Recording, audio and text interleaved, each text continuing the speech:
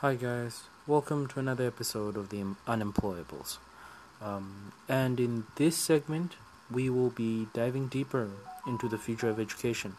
And guess what? We have a guest.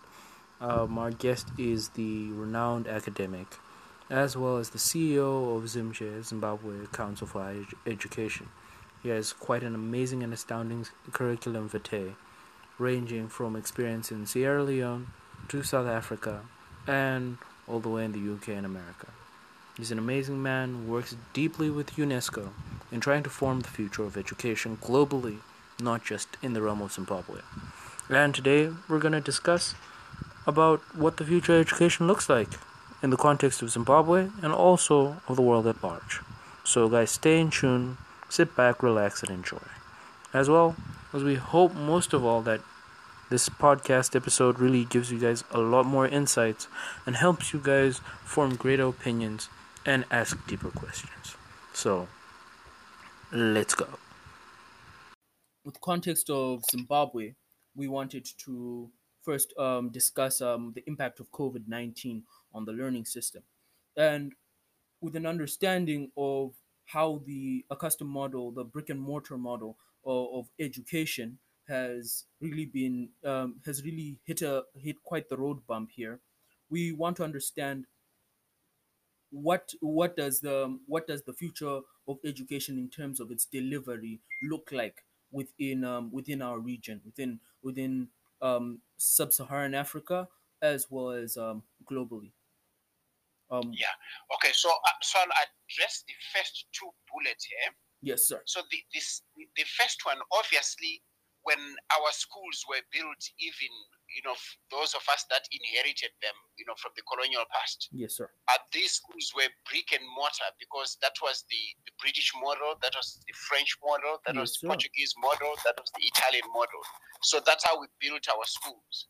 But what COVID has done is that the brick and mortar school is not the only model, and it is not a sustainable model.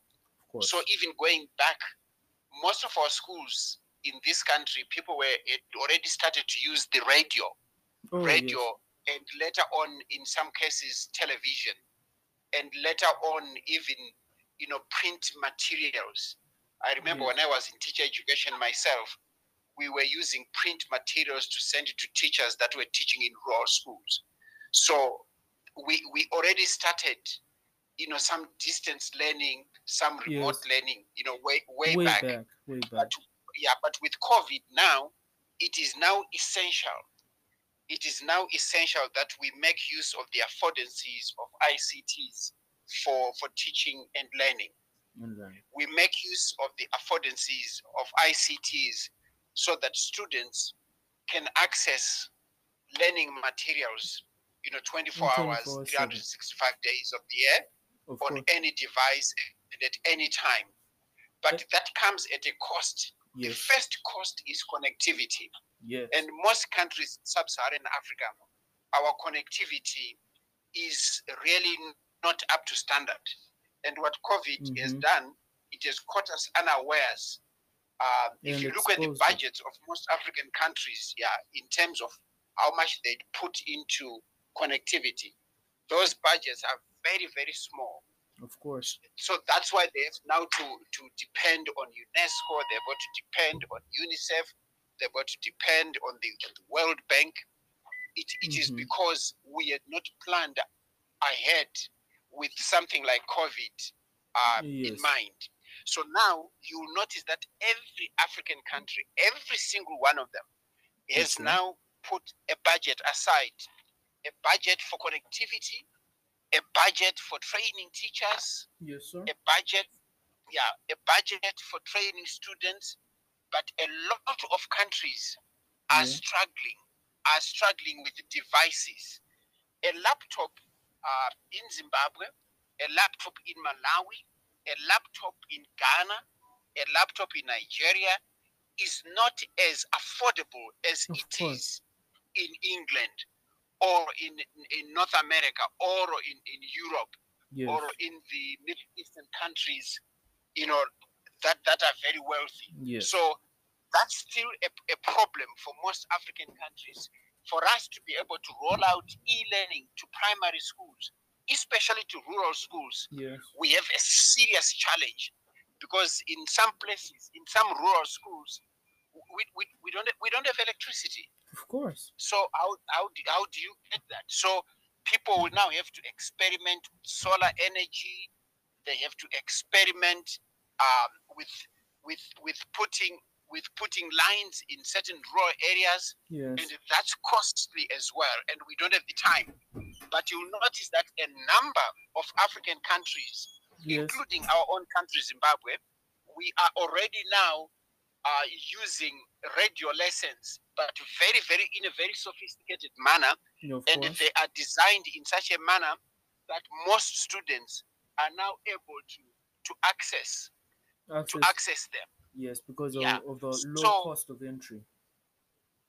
exactly, yeah. So that's what we are now doing in most African countries. We're using radio, but for schools that have got electricity, especially boarding schools, Of because course. the parents may have a little bit more money than the ordinary rural farmer, those schools are now getting connected. Okay? But Yes. most urban schools, especially urban schools where parents are a little bit more affluent, Of course. the teachers are able to use their cell phones, especially their smartphones. They're even now able to use their tablets. They're also even able to use their computers to send lessons to students while they are at home. I've actually talked to a number of kids in primary schools in urban areas who say, yes, we receive materials from our teachers. Okay? We receive materials on my phone. I receive materials on my laptop. But the affluent parents are able to provide laptops for their kids. There is one school in Harare called Arundel. Yes. It's a primary school. It's a secondary school. Every kid that goes to that school has a laptop. Of course. Okay? Yeah, I've got a little niece of mine that goes to St. John's in Avondale. She has got a tablet because she has got an uncle who gave her a tablet. Of okay? course. So kids in those schools are able to do so.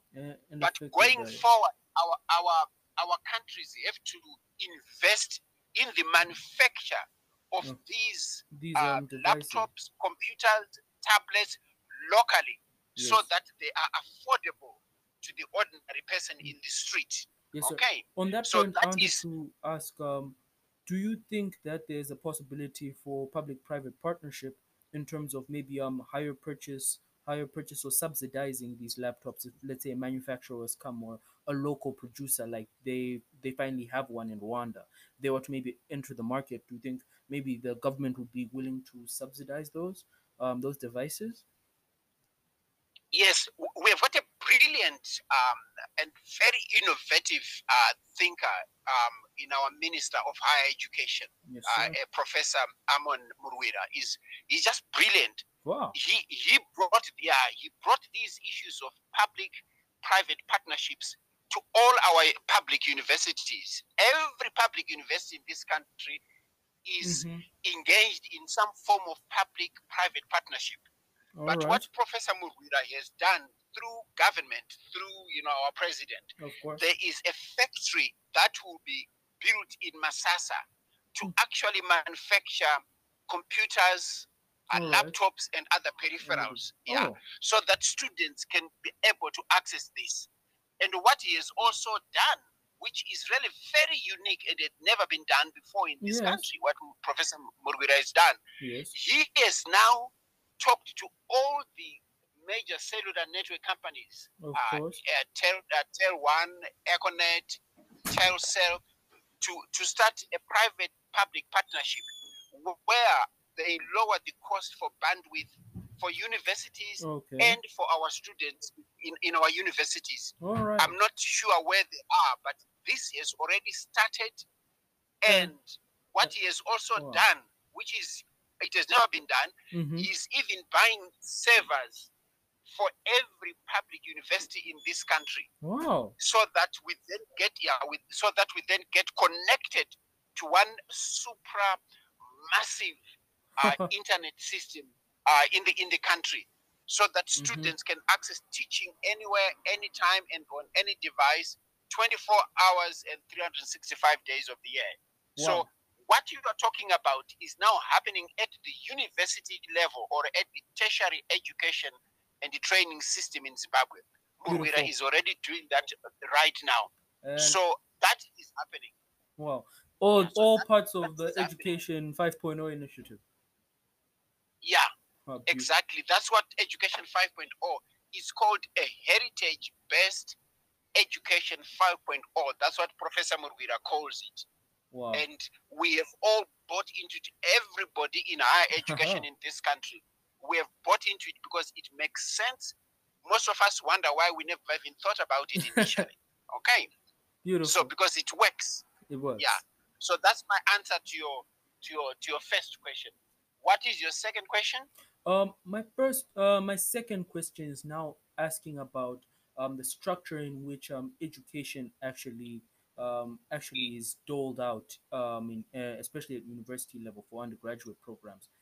For example, if we look at the current business world as we have it, there are two pillars which support it mainly, which is skills in IT and skills in management. These skills are in high demand, are needed to form the base of all businesses. Specialists being added to supplement the construction of the actual firm. But then these two make the base, and in these two industries, it's constantly changing, constantly evolving. Do you think that parts and parcel, inside Education 5.0, we could maybe create and form a new curriculum in which implements more continuous learning? Maybe not for all the departments, but these two departments, so that we can have students spend a lot of time in industry, coming back to school for supplements, and coming back in. So I just want to understand your perspective on that model, the model of Yeah. continuous learning, and see how it could be fit The, in with Education the, 5.0. the answer to your question is yes. What I want you to do is you just Google the Ministry of Primary and Secondary Education. They are revamping their curriculum to suit Beautiful. exactly what you're talking about, so that we bring kids out of those schools with an entrepreneurial mind, an entrepreneurial spirit, an entrepreneurial value system. Of The course. curriculum in primary and secondary education is being changed to suit what you are talking about, so that we produce a new graduate out of our primary and secondary education. So that is happening at the primary and secondary education. Level. At the university sector, we are involved in a mammoth exercise. Yes. Where we are introducing new minimum bodies of knowledge and skills. For instance, we are now saying a student who's doing computer science at the University of Zimbabwe, yes, and a student who's doing computer science at the National University of Science and Technology in Bulawayo, yes, 80% of the content must be the same. Oh, uniformity. 20%, yeah, 20% will be the additions that each university will put in, so that their student will be unique. For instance, a student who's doing an MBA at NAST, of course, the professor of business studies will say, for you to pass my degree, Chinese is mandatory. I want you to do Chinese. That's the 20%. That's the 20 and extra. Yeah, and the head of the business school at UZ will say to his students, I want all of you to do French and Portuguese. That's my 20%. Wow. So that's what we are now doing at the higher education level. But most universities are now recurriculating, changing their curriculum. Our premier institution, the University of Zimbabwe, has started a mammoth exercise where 400 of their programs are being changed. Let me just give you one example, which is my best example, which the Vice Chancellor, Professor Mapfumo, Professor Paul Mapfumo, and his colleagues have done. They've now, I'll give you two examples. Let me give you the first one. Yes, sir. In the life and health sciences. For instance, they've got an MSc, yes, in pharmacy and drug discovery. Wow. So that every student who does an MSc in pharmacy, they will deal with the drugs, yes, but they will do many courses in how to actually invent, Yes. develop, market, The actual and innovation. and distribute drugs. This is a theme that Professor Murwira has brought in with Education 5.0. Education 3.0 was we teach, we do research, and we do community service. We Yes. teach, we do research, and we do community service. But he's saying, no, that's not enough. It's not. You teach, you do research, you do community service, you do innovation, you do commercialization, you do industrialization, Wow. and you do commercialization. Okay. Beautiful. So I've given you one example in pharmacy. Uh-huh. Professor Muwira and other vice chancellors with medical degrees are now saying, Yes. if you want to become a doctor, that's fine, but you go into medical school and you do biological sciences. You do your biochemistry, Of you do your course. biophysics, you do your bioengineering, you do your genetics, Mm-hmm. you do all those, you do your biotechnology, you do all those things Yes. for at least 3 years. You pass, you fail, you write exams. Then after that, if you want to become a doctor, then you go to the clinical route. Yes. So that we then produce a doctor who can make amoxicillin. We produce a doctor who Yes. did biomedical engineering for her first degree, that can produce a wheelchair, that Mm-hmm. can produce a stent, that can produce something that Wow. you put in my hand. Okay, So that's the answer. that's That's the the answer that's the to your question. transformation of these usually standardized borderline degrees into a Yes, more creative outlet, equipping the student with a creative force. yes. So that's what's being done. Okay. So Beautiful. that's the transformation that Professor Mugwira and the entire higher education sector in this country are talking about. And I'm part of that process because Wonderful. we are the regulatory body. Yes. The University of Zimbabwe has submitted their 400 programs which have been developed very creatively, very creatively, very innovatively. This really Which goes will against change the the grain. face. Yeah, it will change the face of higher education in this Fantastic. country. Yeah. So, and also all our degree programs for most of our students, issues of entrepreneurship are going to be mandatory. And if you go to universities such as Chinhoyi University of Technology, for instance, Yes, sir. they've got a fantastic project where they are producing semen, All right. to beef up our cattle production in this country. Beautiful. University of Zimbabwe is very busy with what Professor Murgira calls the small grains. Your mungas, Yes. your rapoko, because Bulgur, as you know, etc. maize is not indigenous to Zimbabwe. We Yes. were just hoodwinked into believing that maize is indigenous. It is not indigenous to this region, to Africa actually. It Of came course. from Latin America. Yes. Yeah. So there is a massive project at UZ and other institutions in the country where they're now looking at Changing the entire these agricultural indigenous, production system. in agriculture. So there is education 5.0 in agriculture, in mining, in business studies, Wow. in science, throughout all our universities. You go to Great Zimbabwe University, there's a brilliant vice chancellor there, Professor Ungano Zgobo. The stuff he's now doing with mining, as you know, in Masvingo, especially Yes. Bikita minerals, we've got lithium Of course. and other rare earth Metals. minerals. Yeah. So what he's doing there is incredible. You go to NAST, what Professor Lodlo is also doing. Every major university in this country now has an innovation hub. In some countries, they call them science parks, where they're turning ideas into products. So if you go to Midlands State University, they've got a state-of-the-art innovation hub, Yes. where they're bringing in small to medium enterprises, where they're being assisted, where they're doing research. You go to Chinhoyi University, is the same. Okay, you go to NAST, is the same. You go to Great Zimbabwe University, Professor Sgobo, it's the same.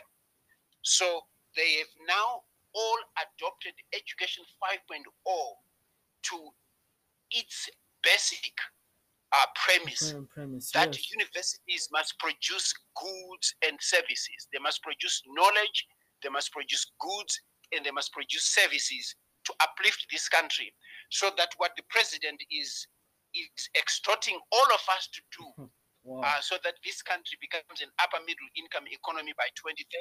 Yes. You hear some people say it's not doable, but those of us that are working in higher education and in education in general, we know Yes. that what the president has asked us to do, most of us are really working towards that. I mean, if you were to go to Kariba, for instance, if you go into the bush, you'll find places there that are owned by Chinhoyi University, Yes. because they teach wildlife management. So even in wildlife, education 5.0 Has is being seemed to practiced. penetrate. Okay. Beautiful. Then Okay. this innovation in the learning process is amazing, astounding, and it's revolutionary on a global scale. I'm sure that It is, yeah. we've managed to actually bring back the notion of Zimbabwe's position at the forefront of global education. And I think in a few decades we might see some of our universities overtaking Harvard. But Oh yeah, that will happen in my lifetime. of course, I can't wait. Yeah. I can't wait. Yeah. Okay. Now comes also like the innovation in the process of acquisition of learning. Um, we're seeing that university attrition rates are rising due to the underlying economic problems. Um, I think one of your colleagues from Zimche really did a great study on it.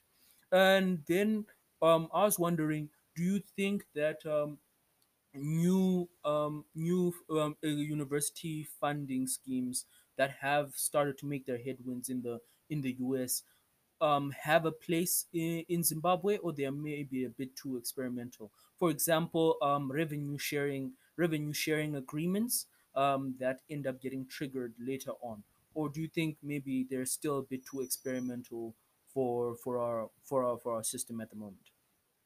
No, this is already happening in some of our universities. Oh, This is already happening. Yeah, this is already happening.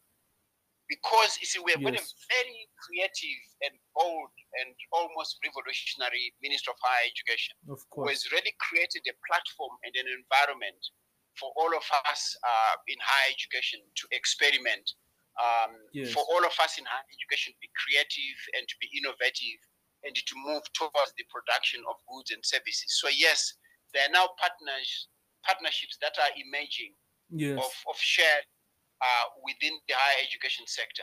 So the beautiful. answer to what you're saying is yes. Yes, that's lovely.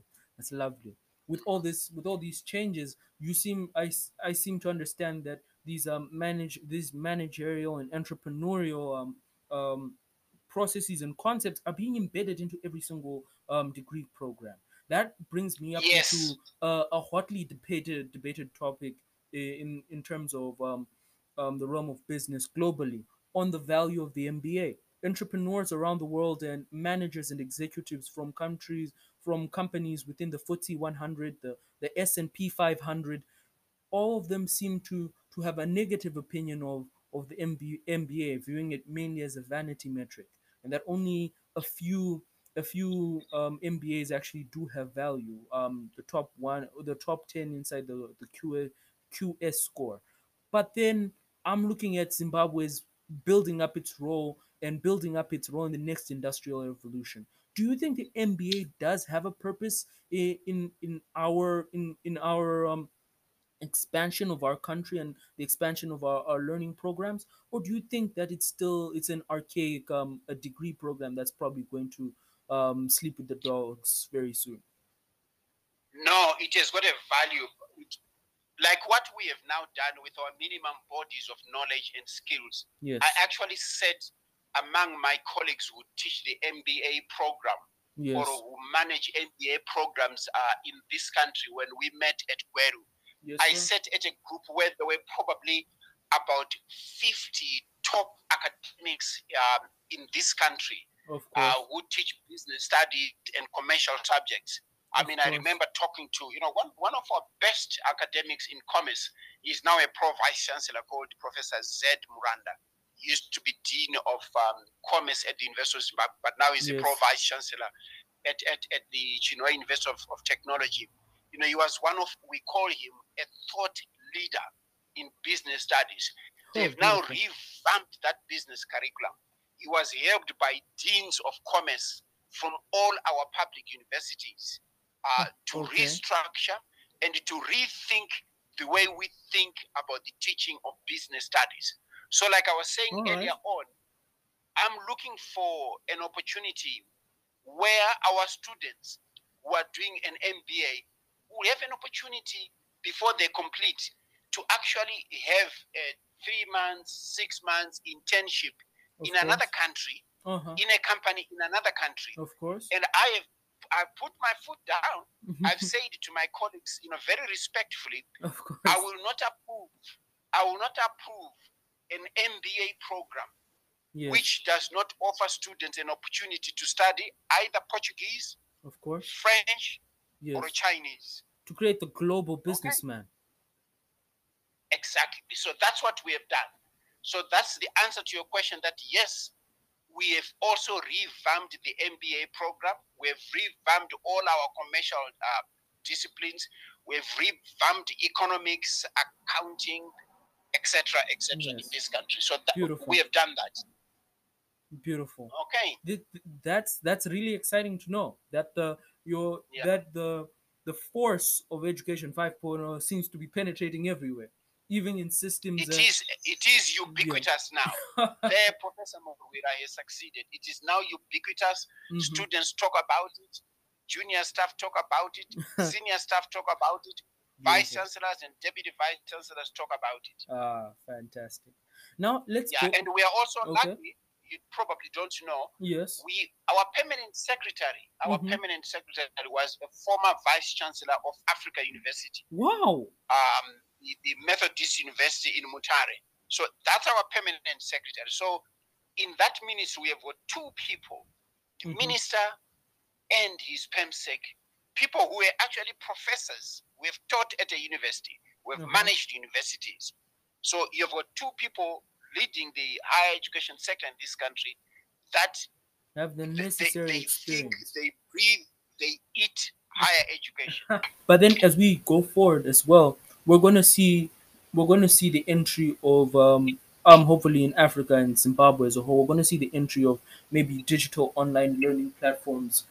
They might not have the same form as universities, but they will carry out the same functions. My question is, what do you think Zimche's relationship with these new incumbent digital platforms will be like? Do you think your role will be similar to it now, or how do you think that will evolve? Obviously, the role will change. The role will change because that will be our new normal. Wow. But already we are in that business of digital platforms, new learning and very creative learning management systems that are being developed. We just hired at Zimche probably one of the top ICT directors in the country. He was at UZ for almost 20. His name is Dr. Guilford Apanyengwe. So what we are doing with the assistance of our permanent secretary, Prof. Tagwira, and the ministry, what we are doing, we are developing a higher education management information system, a HEMIS system. Yeah. So that our universities can develop learning management systems, digital teaching and learning platforms, programs for teaching academics how to know how to teach online, how to assess online, how to examine online, how to write and do researches together collectively online. So that HEMIS system is our tool to bring about new ways of teaching, new ways of learning, new ways of assessing students, new ways of examining students, and new ways of making academics jointly produce teaching and learning materials together. For instance, at the moment, we now have a project. The proposal is already there, where we want to produce open education resources and Oh, even massive open online courses for the Zimbabwean university, for the Zimbabwean student, for the Zimbabwean lecturer. So that is already happening right now. that's Okay. that's extremely beautiful and ahead of the times. I Yes. I doubt any other country in the region on the continent and including the world that's managed to embrace technology this well and embrace the incumbents this much.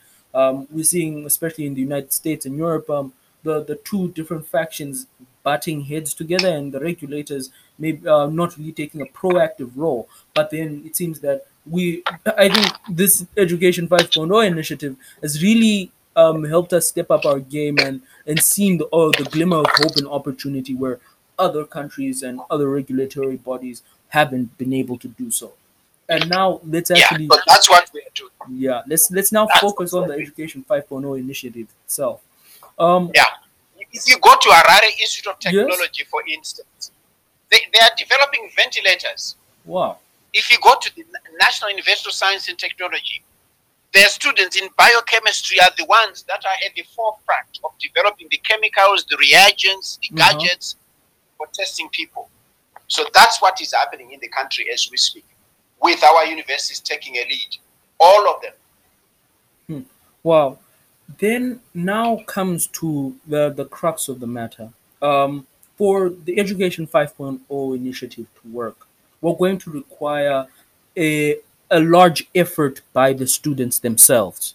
And after I did quite a few interviews this upcoming week in preparation with students and lecturers from various universities across Zimbabwe, and I found a lot of them, not all, but a lot of them were very apathetic about their about their education, about their education and their careers.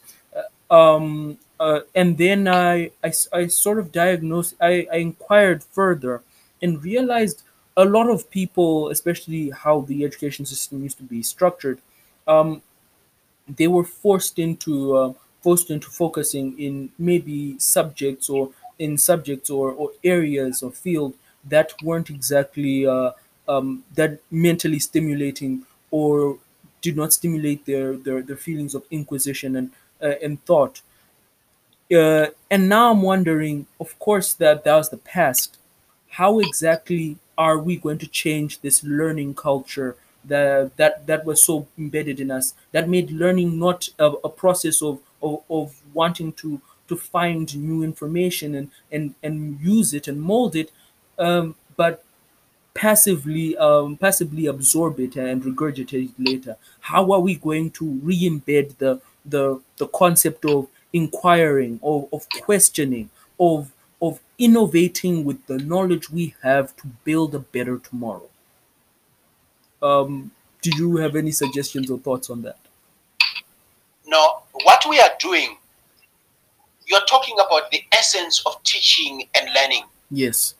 You are talking about exposing our academics to much more creative ways of teaching and learning, Yes, sir. to much more creative pedagogies that stimulate students, to much more creative pedagogies that we call a constructivist approach, where Yes. students are part and parcel of the construction even of new knowledge and how that knowledge is taught. Yes. So we want our academics to be trained into making use of teaching and learning methodologies that really transform the whole process of teaching and learning Yes. in our universities, because most of them just finished their PhDs and went straight Of into course. being teachers in a university. So we are saying no, All right. learning in the university means much more, much more Mm-hmm. than what uh, they they they were taught. So we want them to look into the social ecologies of teaching and learning. We want them to be able to understand the dimensions of practice. All right. We want them to understand how students relate to each other, Yes, sir. relate to the lecturer, and relate to the content. In other words, we want our lecturers to understand the different modes of teaching, different modes of learning that students should be able to use in the process in a classroom, whether it is a practical class or it is a social sciences. Yeah. What we are saying to the lecturers is that learning belongs Yes. to the realm of experience and practice. Wow. It belongs to the realm of experience and practice. It follows the negotiations of meaning, Oh, and yes. it moves on its own terms. In other words, it slips through the cracks, it creates its own cracks, and learning happens, design or no design. So that's what we are saying to our academics. Yes, that's So beautiful. we are also saying to them, learning is inherent in human nature. It is an ongoing enterprise. Never It ending. is actually an integral part of our lives. They have to understand that. And most of them yet not understood it. And then we are also saying, learning is first and foremost an ability to negotiate new meanings Of course. and new vistas of knowing our reality, whether it is archaeology, whether it is mining, whether it is pharmacy.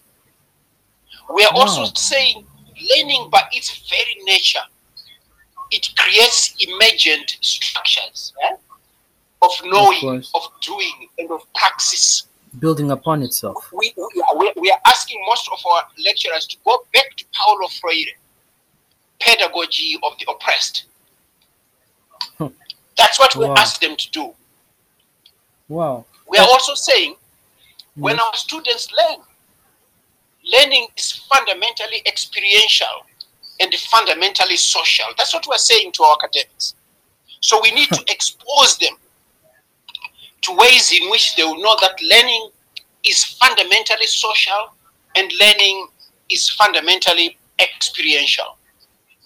We're Beautiful. also saying as our students go to universities, Yes. their identities are transformed, A, by interacting with other students, B, by interacting with content, C, Yes. by interacting with academics, D, by interacting with managers in a university.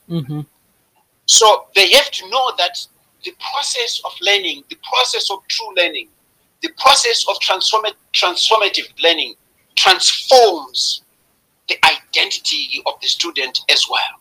And they've got to appreciate that fact. Okay? Yes, sir. So we are also saying learning in the academy, learning in the university, it transforms your own boundaries yourself. You are no longer parochial. You are Yes. no longer local. You know the Middle East. Yes. You know Africa. You are now a global person.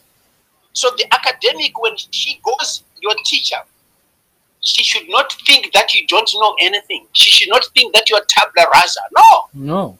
You come to the learning experience with a particular identity, with particular knowledge, which you bring to the teaching and learning process.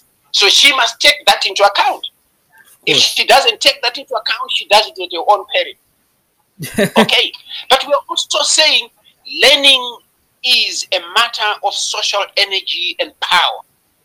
It thrives on identification and it depends on negotiability of these identities with your peers, with the content, with the lecturer, with the university, and with the society in which your university is embedded. Therefore, it shapes and is shaped by evolving forms of membership and ownership of meaning, All which right. includes structural relations in a classroom Yes. and structural relations in a university. Okay. Yes, sir. So we are also saying academics now need to understand that the process of learning is a matter of imagination, right at the disposal of the students. So we must be able, as academics, to know that when you learn whatever you are learning, Yes. it is mostly a process of orientation to the discipline, an orientation to teaching, an orientation to relations with your colleagues. It is also a process of reflection.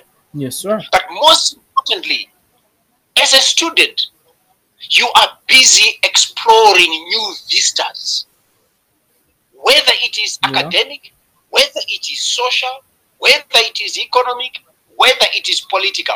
So you are involved in ways of exploration about your surroundings so that you get a deeper meaning, a deeper insight, which you can add on to a discipline so that when you graduate, you're a much, much richer individual. Okay?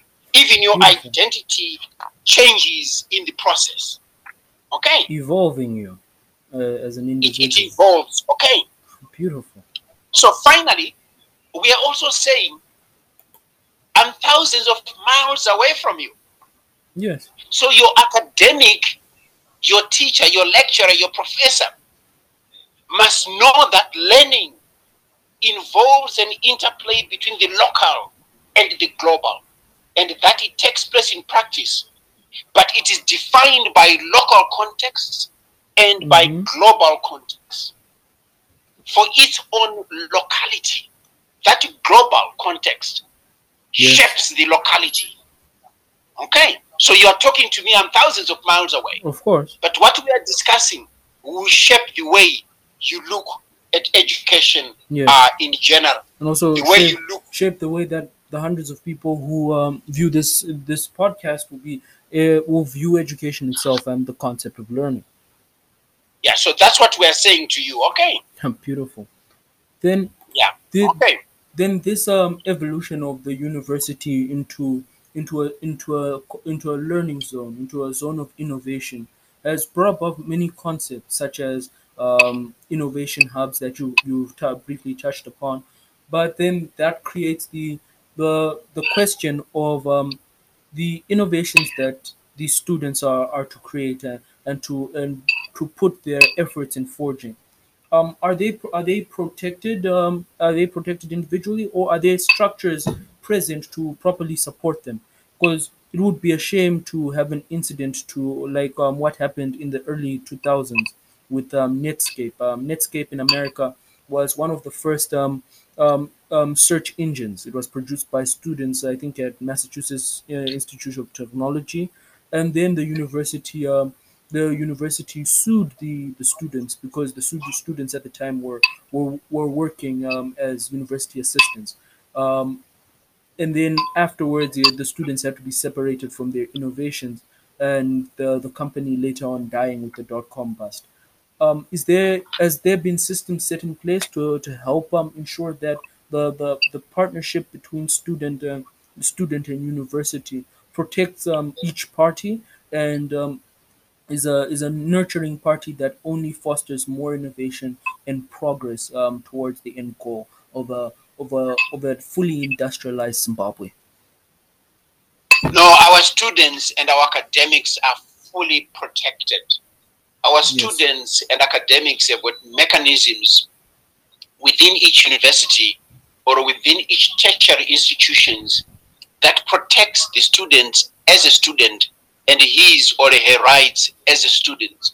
In fact, our institutions are now environments Yes. where students and academics are protected in terms of the governance structures All right. that have been set up in the universities. In other words, right from the government level, we now have got acts that talk to governments. That talk to the governance of universities, including the governance of student unions and the role of students as a student and as a member of a larger community within the university. Even the work that they produce intellectual property rights Yes. are well designed, well developed, Yes. well protected, and fully implemented in the country. So we don't have any problem in that area. Wow. Yeah. So this has actually shown quite a length of development because especially in the US and the UK, a lot of students have actually avoided partnering up with their universities where in hopes to protect themselves. But I'm seeing that the initiative that's been brought upon has really found a way to maximize the ability and the ability for for the student, the university, the community to form positive relationships that can result in the prolonging and the forward motion and progress that's sorely needed. And Yeah. then No, our students are fully protected yes, and as then they yeah, explore new vistas of learning. They are yes, protected as they reflect on what they do. yes, They are protected as students who are supposed to be innovative yes, in terms of developing new goods and services or even new products. So this is now a major theme that the minister, Professor Dr. Amon Murugira himself, yes, talks about. Wherever he talks about Education 5.0, yes, how it can be implemented, how it is being implemented, of and course, how it is supported institutionally and nationally, so that we as a country can eventually achieve the ultimate goal that we want, just like Rwanda, so that, yeah, by the year 2030, we're an upper middle income economy, beautiful, as a nation. But, but most importantly, so that we consume what we produce, yes, whether it is in agriculture, in Te- mining, or in technology, industry. So yes, Professor Murwira is a scientist and is yeah, very keen on beneficiation. So he has actually created, systems and organizations that are under his ambit that are now doing this, that are looking into gas, that are looking yes, into oil, beautiful, you know, that are looking into solar energy. So to there's a lot that is happening where we now want to say Zimbabwe can produce its own goods and services so that we can be the masters of our own destinies. And wow, in the process, our students and staff are really protected. If they come up with anything creative, they own the IP. But yes, obviously, if you come up with something and you are part of a department of chemistry yes, at the Harare Institute of Technology, obviously the IP belongs to you, but it also belongs to the university. oh, beautiful. So Yeah. yeah, this really re-emphasizes the point on that forming these long-standing partnerships with all parties is quite important, and I believe like transactions like this will further on cement it. I do have a question when it does come to the question of strategies, um, strategies you might intend to use for lecturers to help lecturers teach innovation. Innovation in itself is such a difficult task for companies in the US to foster down their line and to maintain. But now we as Zimbabwe, a country that's been that not doesn't necessarily have quite the culture of innovation and quite the background in it, are going to teach it to our students. I'm really trying to find out how exactly lecturers are going to do this. Is this going to be through? Are we going to use integration programs where we can get lecturers more exposure, or is there any other tools that may be up your sleeve or up the up the minister's sleeve to achieve his grandiose goal? No, no, no, no. I love a quote that I normally use from Bernard Shaw, Yes. where he says, "Imagination is the beginning of creation. You Yes. imagine what you desire, you will what you imagine, and at last you create what you will. So the theme that the ministers brought in the university Yes. is to push all of us at the nexus of chaos and strategy, Yes. to become very creative and to become very innovative. Even students and staff. This is done, you are saying what strategy? Yes. This is done through continuing professional development programs in our universities Okay. for staff. This is done through workshops for Of staff. course. It is done through workshops for students. It is Okay. done through bringing in people from outside. What All the right. COVID pandemic has done, it's a horrible thing. Of course. But what it has also done, it has told us that we can shrink the world. In other words, we've deconstructed the notion of time and space. I'm talking to you, you are in the Middle East or somewhere in Yes. Cyprus. So we are now having webinars literally on a daily basis, Beautiful. where our academics are learning from academics in the global south Yes. and in the In the global global north. Ha. So in terms of how our lecturers become creative and innovative, Yes. we are saying to those that don't have a master's degree, you get a master's degree. Okay. Those that do not have a PhD, you get a PhD. Those that are not doing research, you do research. In fact, our minister has put money Yes. into a pot in the millions for research, Wow. so that we can begin to create this innovative academic. This academic, the minister is saying, I'm creating for you an internal and a national infrastructure of Yes. imagination, which Wow. includes facilities of orientation, of reflection, and of exploration. That's what the minister is saying to us. When I hear him speak, Yes. each time I hear him to speak, I then say, why shouldn't we innovate? So if you go to Chinoy University, for Yeah. instance, they are taking not just a national, but a regional lead in livestock research. Okay? Yes. They're taking a regional lead, a continental lead in the field of agriculture. If you go to Marondera University, for instance, they're even now going into our knowledge from the past Yes. about medicinal plants and how to bring them onto the table into the research lab, so that you can treat diabetes, you can treat cancer, going back to these indigenous knowledge systems.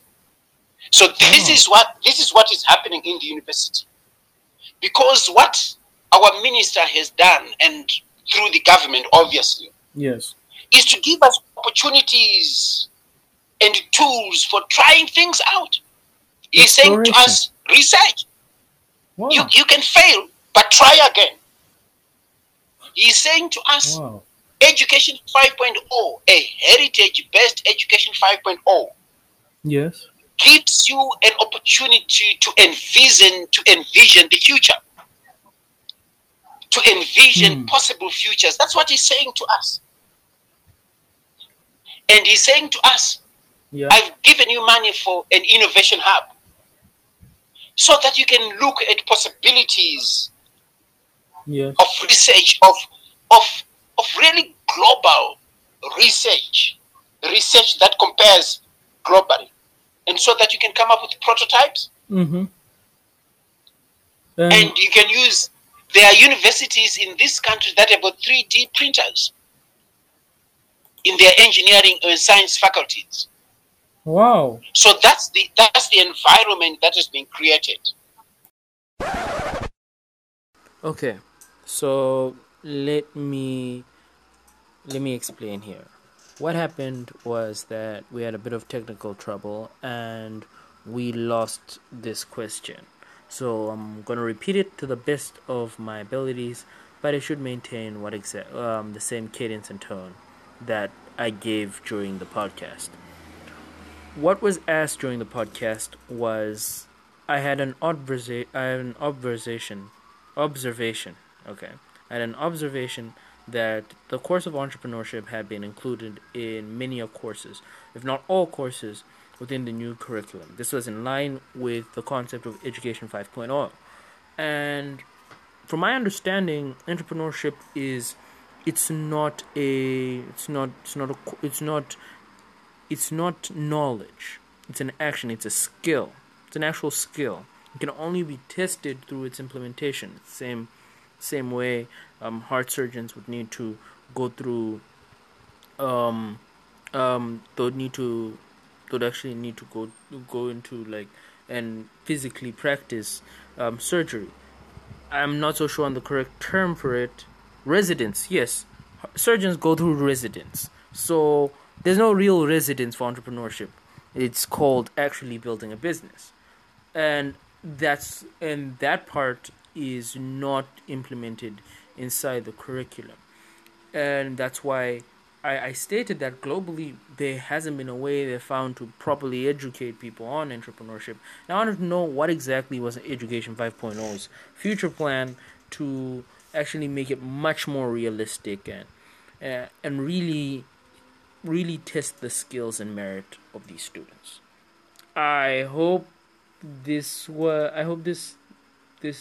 cut was really understandable, and let's get right back to it. Of course. You know, Yeah. One of again, I've got a quote that I use from somebody who wrote a book on Stephen Jobs. Oh yeah. The person's name is Carmine Gallo. Right. And Carmine Gallo, I use this quote when I talk to students. He says, and I quote, "Don't live in fear of the new. Embrace change. Embrace diversity of opinion and experience." So the answer to your question is yes. Wow. Yes, entrepreneurship and entrepreneurial mind and entrepreneurial spirit. We teach students what it is, but they then on their own, they then take it further.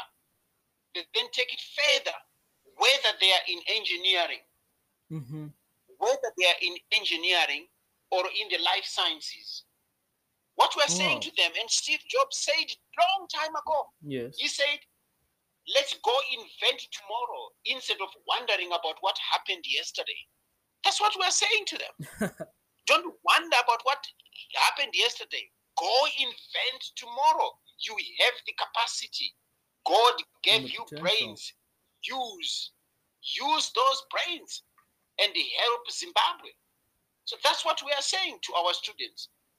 That's what we're saying to them. Yes, you can teach entrepreneurship. I mean, I have given lots of speeches on how you develop an entrepreneurial mind.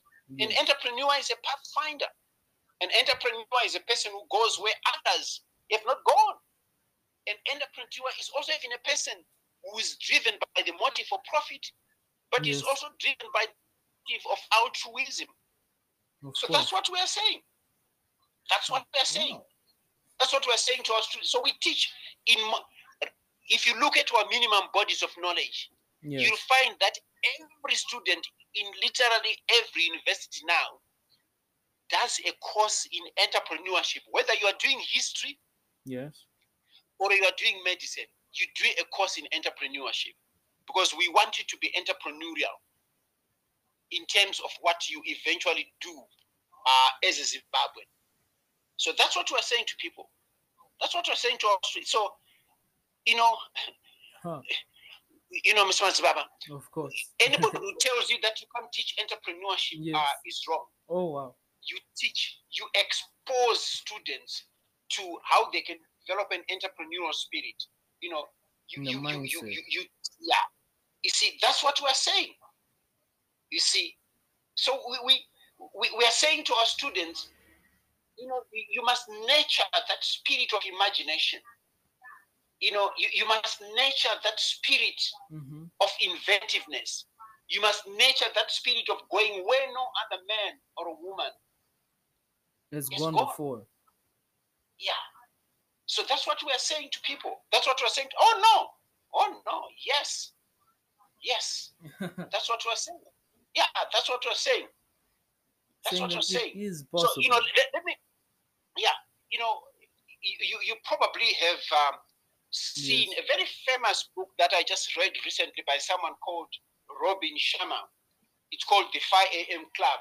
Oh yes, yes, He, yes. he has got he has got a passage that um I like, Yes. where he says to us, remember that being labeled a freak is Mm-hmm. the price of greatness. Okay? Yes. When you feel like surrendering, continue. Triumph loves the relentless. A classic example is Steve Jobs. Yes. People called him freak, people called him crazy. And what did he do? He invented the iPhone. The iPod, the Okay. iMac. The iPod. Yeah, the iMac. Okay. So, yes, we teach entrepreneurship so that our students will understand how to change the DNA Mm-hmm. of what they do inside out. Beautiful. That's what we do. That's what we do. Beautiful. We teach our students, and this I got from Robin Sharma. I used it the other day. Yes. And I use it quite often. You know, I say to them, as Robin Sharma says to us, your time is limited, so don't waste it living someone else's life. Beautiful. Don't be trapped by dogma. Challenge dogma, which is Challenge the living status quo. with the results of other people's thinking. Don't live with the results of other people's thinking. Don't let the noise of others' opinions drown out your own inner voice. You've got an inner voice as an individual. We all do. And most important, have the courage to follow your heart and intuition. They somehow Yes. already know what you truly want to become. Who said that? Steve Jobs. Steve Jobs. What did he do? What did he leave the world with? He left us with the iPhone. I mean, right now, his company on the New York Stock Exchange, on the FTSE, on the German Stock Exchange, is the most valuable company. My daughter says, Dad, why didn't you buy stock? That stock when you were a student? I'll be a millionaire today. Okay. Of course. So the answer to your question is yes. Entrepreneurship can be taught. This is where we teach students the commitment to discipline, the commitment to patience, the commitment to work and to love work. That's where we teach students to do that. That this is what entrepreneurship is all about, and that this is what an entrepreneurial mind is all about. So yes, Mr. Mazubaba, yes, that's what we teach our students. That's why people now say, an entrepreneurial mindset helps students. I mean, an entrepreneurial course helps students to design strategy for continuously creating opportunities in our age of uncertainty, as opined long time ago by somebody called Rita McGrath. So I'm a firm believer that every student of ours in this country must do a course in entrepreneurship. To develop it. Okay. Yes. Yeah, so that this is where we teach them about girls of creative destruction.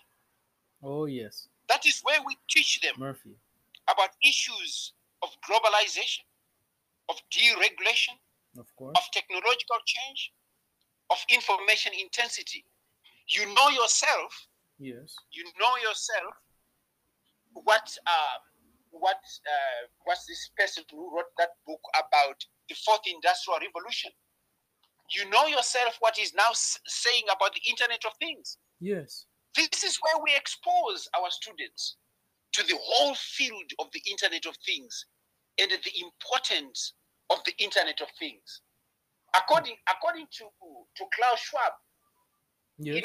in a few years' time, the Internet of Things will connect everything that we do and what we have, including our refrigerators telling us that there's no milk in the fridge. Actually, Okay. we actually have with the Amazon Echo and Google Chromecast. Your refrigerator or your bathroom can now actually tell that something's finished in your fridge and starts ordering it automatically, because you can now set that up completely by voice or automatically. So I do believe that the information age, we are slap right in the middle of it, and it's an amazing opportunity for us to take it up. Yeah. So finally, I'm saying to you, Yes. it is important to teach students about entrepreneurship. How they establish an entrepreneurial framework for themselves, for their group, for their company. Yes.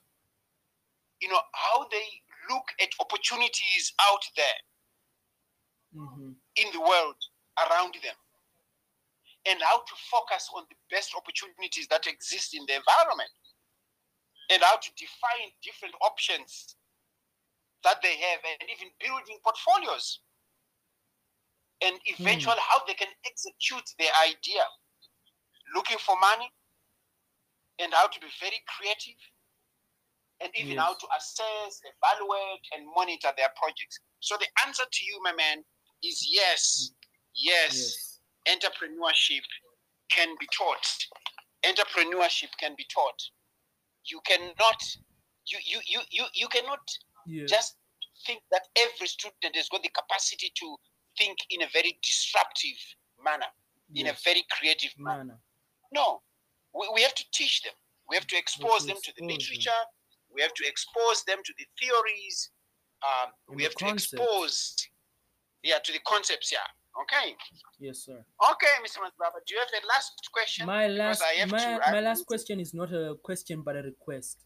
I wanted you to my audience of young, our podcast is called The Unemployables because it's made out of disruptive individuals who are set wholeheartedly in changing the world and making an impact. So my last question is more of a request. What do you request of the young Africans, the young Africans that are scattered across the world, to do right now, to do immediately, to change the face of the continent, to change the face of our country? Yeah. Well, I think what I'll do is I've got a quote that I usually give to my own audiences and students, and again, it's from Robin Sharma. Beautiful. And I quote: "No matter where you are on the pathway of your life, please do not let the pain of an imperfect past hinder the glory of your fabulous future.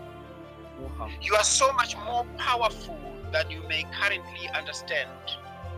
Splendid victories and outright blessings are coming your way, and you are exactly where you need to be to receive the growth necessary for you to lead the unusually productive, extremely prodigious, and exceptionally influential life that you have earned through your harshest trials.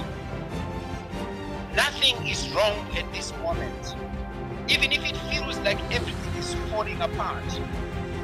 If you sense your lives as a mess right now, this is simply because your fears are just a little stronger than your faith. Eh? Yes. Your fears are just a little stronger than your faith. In other words, your faith must be stronger than your fears. With practice, you can turn down the volume of the voice of your scared self and increase the tone of your most triumphant side. The truth is that every challenging event you have experienced, each toxic person that you have encountered, Yes. and all the trials you have endured have been perfect preparation to make you into the person that you now are. You need these lessons to activate the treasures, the talents, and the powers that are now awakening within you. Nothing was an accident. Zero was a waste. You are definitely exactly where you need to be to begin the life of your most supreme desires. One that can make you an empire builder, along with a world changer, and perhaps even a history maker. I like that quotation. I like that quotation from Robin Sharma, the 5 a.m. Club. Christmas, Baba. Thank you. Nice chatting with you. Amazing chat, insightful and beautiful. I can't wait to have